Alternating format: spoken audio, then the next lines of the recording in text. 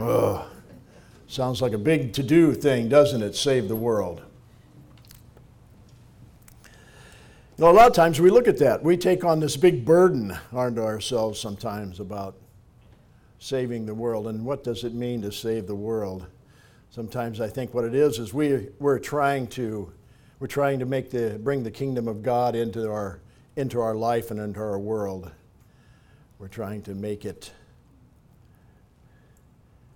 righteous, make it right. Yes. Huh? Make it right. Jesus said, "I didn't come to save the world." Where does that leave us? A good place to start is right in Genesis. The ground is cursed because of you, and your life you will struggle and scratch a living from it. It will grow thorns and thistles for you, though you will eat of its grain by the sweat of your brow will you have food to eat until you return to the ground from which you were made, for you were made from dust, and dust you will return. And if you know your Bible, you know, of course, that is God speaking to Adam after the transgression, after he sinned. Little interesting point. When I was reading that, preparing for this message, I thought, well, there is something. Now we know that Eve looked at that forbidden tree and she saw it was good, and she ate of it, and she gave it to Adam, and it said he ate. It only says that their eyes were opened after he ate, not when she ate. Now that gives you great pleasure, huh, Jerry? Praise God. We do have responsibility, don't we? Well, I wonder, and I read this too, it says, well, from dust. When God's telling Adam, he says, from dust you came and dust you shall return to. I wonder if Adam thought in his mind at that point, he says, what's dust? Huh? Remember, he was living in an uncorrupted world. Was there dust in the Garden of Eden? I don't know. There wasn't ever. You think about this? There wasn't any rain. You know, the water. It says the earth was watered from a mist and from the underground. You know, but how many of y'all have had a plant in your house unattended for a while and looked at it and thought, "Boy, that thing's dusty"? Huh? I don't think Adam looked at any of the leaves on the trees or the garden that he tended, and I don't see him wiping them with those plant cloths. The dust. You know, wasn't any dust. Can you imagine that? Can you imagine your house without any dust? Does it keep you busy getting after the dust? It does. An unpolluted. It's hard to even imagine that, isn't it? It's hard to imagine that. In the light of our whole political thing that's going on today. We look for better conditions, higher wages, less taxes, better health care, and the list goes on and on. How many of y'all have heard any of that stuff on television here lately? You know, it seems to me like I heard all that stuff last election also, and I hear it every election. It's always better. And boy, do we get drawn into it. We get drawn right into that. Like the world is going to save my position. Boy, if the wages just went up, if minimum wage went up, boy, if I just had that health care, if I just had this, if I just had that, boy, you know, if they could just make that happen, this would really be a wonderful world. I heard somebody on television the other day, one of the things, and I think it was the doctor, can't think of his name now, but he said, you know, we really need to return to Christian values and morality. Very few people say that. But isn't that what the world needs? Yes. Don't they need Jesus? Yes. So when we think about all these things about saving our world, and we try to somehow adjust our lives and make our lives good by taking care of all these things, you know, sweeping the dust. You know, if I just had this, it would be better. Realizing that God takes care of it. So if I just had all these things, the list goes on. But wait, maybe, just maybe, God can supply my needs. Is that something unique? Or have we read that? Have we ever given that any thought? I mean, maybe we've read that. I've read that. How many of y'all have read that? Maybe, just maybe, God can supply all these needs. He says, I can supply everything according to my riches and glory. Maybe, just maybe, God can supply my needs. What if I turn my attention out and away from being the Savior of the world, to actually putting them in touch with the man, the one who stills the water, the one who can supply all your needs, meet every need, no matter what the current situation is, no matter who's in office, no matter what is going on in the world. God is able to supply all of our needs and equip us to the work to come. Philippians, Paul said it in Philippians 4:19. He says, but my God shall supply all your needs according to His riches in glory by Christ Jesus. Now the New Living Translation says this, and this same God who takes care of me will supply your needs from His glorious riches, which has been given to us in Christ Jesus. Now I like that has been given unto us in Christ Jesus. But I actually like the King James where it says, my God. Who are we talking about? We're talking about my God. When I talk to you about Jesus Christ or about God, when I'm witnessing, I'm talking about my God. He is my God. And I'm going to give you an opportunity now for Him to be your God. But He's my God.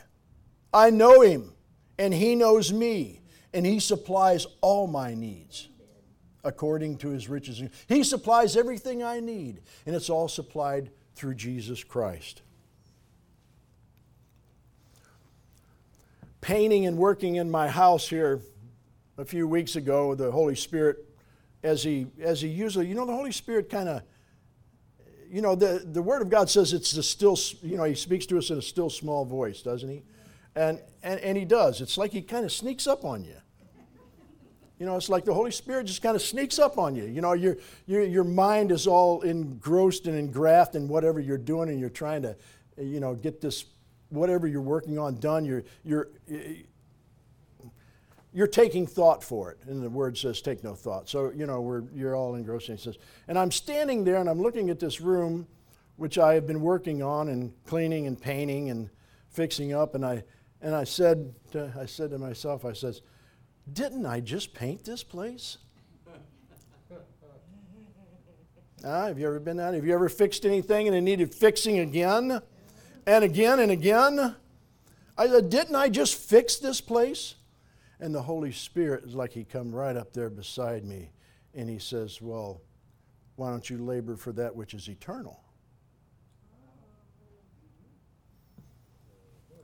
Why don't you labor for that which is eternal? Now that just brought a whole line of things that the Holy Spirit then started speaking to me. And I started thinking, well, what do you do with this? What do I do with this which you have provided for me? God has met my needs. God has provided for me. But yet I am just a steward over it. It is God. All that I have and all that I desire to have, all that I possess is God's. So that... And that brings me great joy too, because I can say, God, your roof is leaking.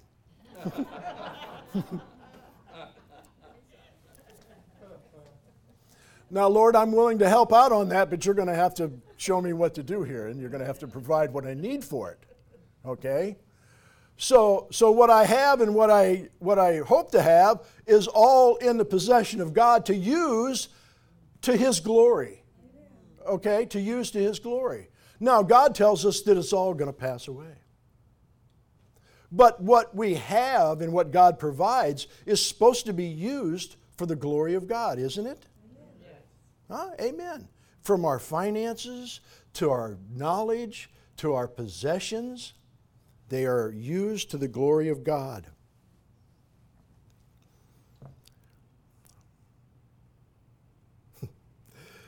I think when I thought about Adam, when he says, well, the dust of the ground, and he doesn't know dust, I thought of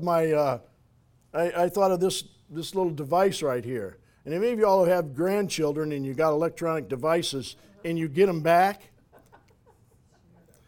I don't know where the grandchildren find the pound of bacon to massage before they get on your devices, but they seem to find it, because when you get it back, it's a mess, isn't it? And the world seems to make a mess of what we try to hold dear, what we cling to. We hang on to it, and the world comes by, and before you know it, it's just laden with dust. Matthew 6:19 says, "Don't lay up for yourselves treasures on earth where moth and rust destroy and where thieves break in and steal, but lay up for yourselves treasures in heaven where neither moth or rust destroy or where thieves break in or steal. For where your treasure is, there your heart will be also." And that is a real situation that we need to address, don't we? We need to address where our heart is. Now, if I say, "God, your roof is leaking and it's God's possession," then I am a servant. I am one taking care of such possessions so that God has placed me in charge of. So God is going to take care of that situation, but it's all in God's hands. What it does is it removes the bondage of such things in the world. Folks, to much is given, much is required, right? And no matter what we have, no matter what we get, no matter what's going on in our lives, the things of this world has a tendency to bring us down and grab hold of us. And what's it do? What does it do to us? It causes us to be ineffective for the kingdom of God, is what it does. It steals God's time. When the Holy Spirit came up to me and said, "Well, why don't you work for that which is eternal?" He wasn't saying, "Hey, don't sweep the floor." What he was saying is, why don't you put some time into the really important things? Huh? In other words, okay, well, how much time do I have to give you, God? Do you want equal time? Do you want more time? Don't tell me you've never bargained with God. Huh? The fact is, whatsoever we do in word and deed, let it be all as unto the Lord, right? If we can get that right, no matter what we're doing, whether we're sweeping the floor, whether we're cleaning, if we're doing that, all what we're doing in our jobs, whatsoever we do, if it's all to the glory of God, and we have it in God's hand, then God can speak to us in that situation, at that time, concerning that, to His glory. So that He gets the glory. And it will be a witness to those around us. And of course, and that is what it's all about, isn't it? That is what it's all about. What is the kingdom of God? What is the kingdom of God? When the Word says seek the kingdom of God, what is the kingdom of God? Of course, we know that the kingdom of God is not these things. It's not this building.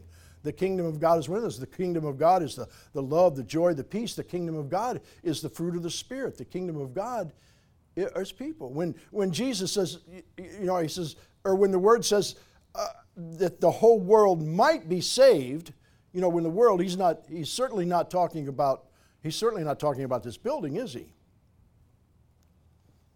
He's talking about the people. Now, it's an interesting thing in Matthew, because when I read this, it says, lay up for yourselves.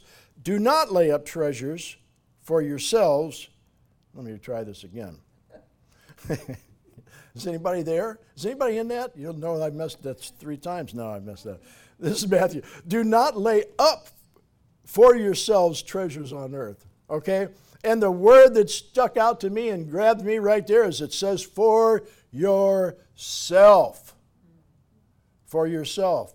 James tells us, he says, you ask, but you don't receive because you ask amiss. Why? To consume it upon your own lust. He says, do not lay up treasures for yourself. What do these treasures have to do that God gives us? When God makes us steward over the things that He gives us, what are they for? They're to glorify God, right? Our home should be what? We've been listening to a wonderful series of messages about signs of the church. We know that, and when in Acts it says they were all together. In the book of Acts you read where they're all together and they were in fellowship and they went houses one to another. And what did they fellowship? What did they talk about? They talked about God. didn't they? They fellowshipped in the things of the Spirit. We have great power and great wealth in our lives to minister and fellowship one with another about the kingdom of God and to encourage one another. We need to make sure that we do it. These home fellowships that we have now, the home fellowships have been started. We do not know the depth of what these home fellowships will do. We can just get, I'm just now, the Holy Spirit is starting to reveal to me and show me why this is so important, these home fellowships. To open our homes and to have fellowship and bring them in. Have you ever seen a child with a new toy? And another child comes along and wants to play with it? Mine. And they seem to. Now, have you ever watched that same child when the toy has gotten a little bit old? It's kind of cast aside. Or have you ever watched how that toy becomes when that child shares it with another child? Suddenly that toy, it becomes new again. It has a greater wealth. It becomes new again. Because that which has become old to you, when someone else gets it and they are excited about it, it's renewed in you what you liked about it. It's renewed in you what you found fascinating about it. And you want to tell them all about it. You want to show them just how good it really is. If you share your treasure, it isn't corrupt. Or it won't become a treasure, or it won't become a treasure until you share it. When is it the greatest treasure? I believe when you share it. Jesus becomes a greater treasure to us when we share Him. Is it exciting to share Jesus? Can you remember? It's terrible because sometimes it gets so far down the road that we don't remember. And why is that? Why is it far down the road that we don't remember when we shared Jesus or when someone got saved and got excited about Jesus because of what we were ministering to them? It got far down the road because we were trying to save the world. We were trying to save all our stuff. We were trying to keep up with everything to be a good, maybe to be, we think or say to be a good steward, but in reality, we've forgotten the purpose that God gave us stewardship over it to begin with.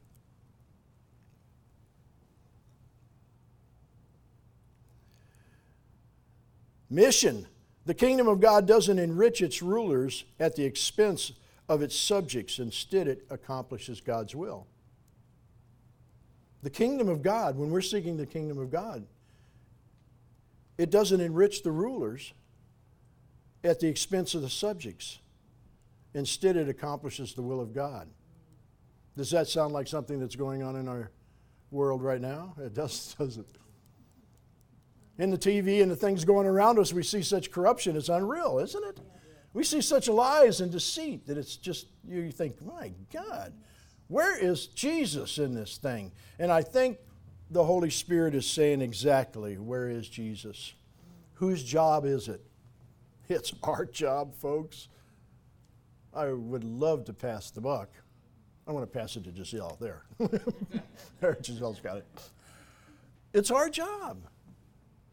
We need revival coming up in us. We need the Holy Spirit. So,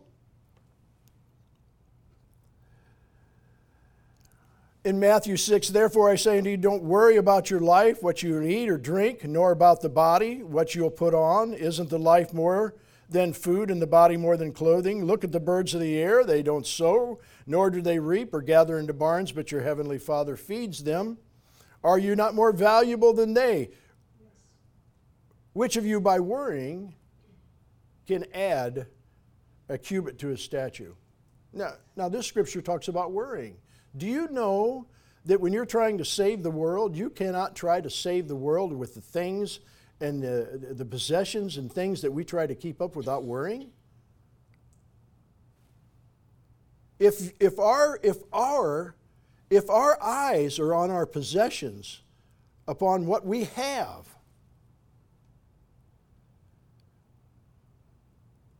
they're always in need of constant repair. And we will worry, and worry is not of God. So why worry about clothing? Consider the lilies of the field, how they grow. They neither toil or spin. And I say to you that Solomon in all his glory was not arrayed as one of these. Now if God so clothed the grass of the earth, of the field, which is today and tomorrow is thrown into the oven, will he not more clothe ye, O ye of little faith? Therefore do not worry, saying, what shall we eat or drink? What shall we wear? For the world, the Gentile, all seek after such things. Your heavenly Father knows that you have need of all these things. Our heavenly Father knows. Seek first the kingdom of God and his righteousness, and all these things will be added unto you. Today is the day of salvation. Sufficient is the evil in today. So he says, don't worry about these things. God knows what you have need of. It's an important. Sometimes we think, well, do I worry? Have you ever questioned whether you're worried? I do sometimes. I question. I go, well, am I worried? Am I worried about that? I can be a real couch potato and really worrying. Huh? In other words, you won't be able to tell. You know what I mean? I can seem real calm, but I am worrying. Huh? It's not that I have to run around. Some people have to run around when they worry. I won't mention any names. I sit down because I'm afraid of being run over. But I can be very still when I worry. You know, when things are not going on. So sufficient is the day of this trouble. Why do these things? Why do this world? The scripture here tells us we're not to worry. Why does it tell us? Why does it tell us? It says, because it doesn't do any good, does it? It doesn't do any good. He says it won't add anything. It won't help that situation. It will not help it. And it keeps us from doing what we're supposed to do. So what does this have to do with saving the world?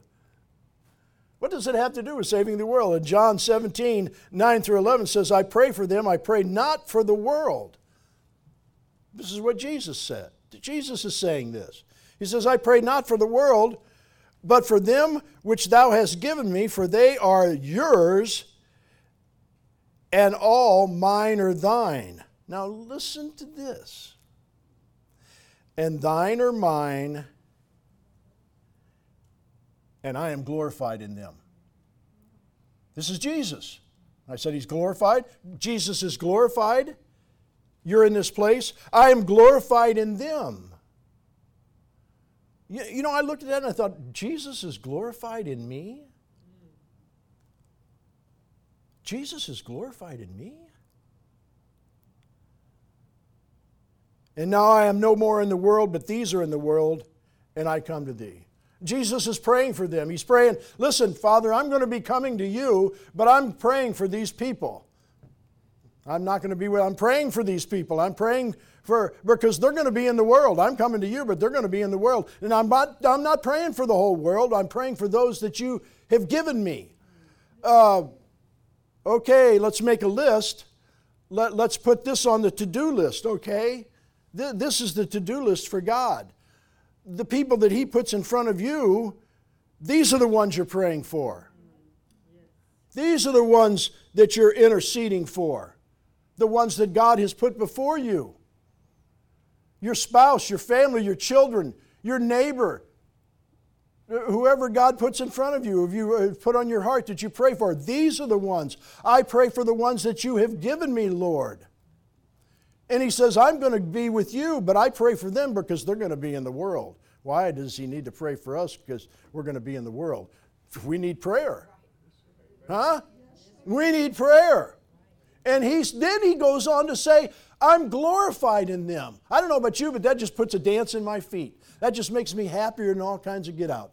Because God is glorified in me. What is it about me? What is it about me that God is glorified in me? He's put His Spirit in me. I can say there's nothing good in me by the Scripture. There's nothing good in me except Jesus Christ because I'm born again. He's glorified in me. Why? Why? Because I can stand up here and talk about Jesus. You can talk about Jesus. Your life shows Jesus. Your very life. And when it doesn't, the Holy Spirit's beside you and saying, work for the eternal. Keep it in the eternal so that He is glorified in you. Now, in Revelation chapter 21, it says, "Now I saw new heavens and a new earth, for the first heaven and the first earth had passed away." The world passed away. Now, I'm not going to get into logistics or doctrinal issues with you. I'm just simply reading the Scriptures. Take it for what it is. It says, the world has passed away. The old has passed away. There is no more sea. And then he says, "Then I, John, saw the holy city, the new Jerusalem, coming down out of heaven from God, prepared as a bride adorned for her husband." And do you know you got a resident in the new city, Jerusalem? Huh? Do you know that? Do you know that? Yes. Man, what is that going to be like? Huh? Now, I'm not talking about some little tiny apartment. Okay? The new Jerusalem. Coming down out of heaven from God, prepared as a bride adorned for her husband. And I heard a loud voice from heaven saying, "Behold, the tabernacle of God is with men." Oh, huh? Whoa, glory, hallelujah. The tabernacle of God is with men. Who's going to be living with us? Who's going to be abiding with us? God Himself. Jesus, Lord of Lords and King of Kings. He's going to be with us. We're going to be with Him. You know, we're no longer going to go through those cycles of election, are we? We're no longer going to go through that. We're no longer going to say, well, that can't be right. That can't be right. I mean, listen to what they're saying. That's a lie. That can't be right. We'll no longer be saying, well, that's against the Word of God. Huh? When we think of the kingdom of God, what is not? What is against anything that raises its head against the kingdom of God or against the Word of God or the Lordship of Jesus Christ? That's what we need to flee from. Sometimes we side right up against that. We bring it right into our house. And it's contrary to the Word of God. "And He will dwell with them, and they shall be His people. God Himself will be with them and be their God, and God will wipe away every tear from their eyes, and there shall be no more death, no sorrow, no crying. There will be no more pain, for the former things are passed away. And He that sat on the throne said, Behold, I make all things new." New. Isn't new good? New is good. Huh? New is not broken.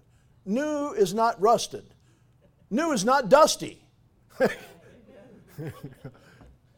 New is good.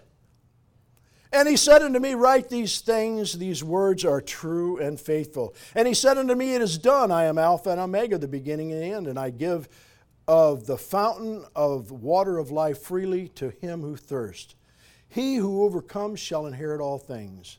And I will be his God, and he shall be my son.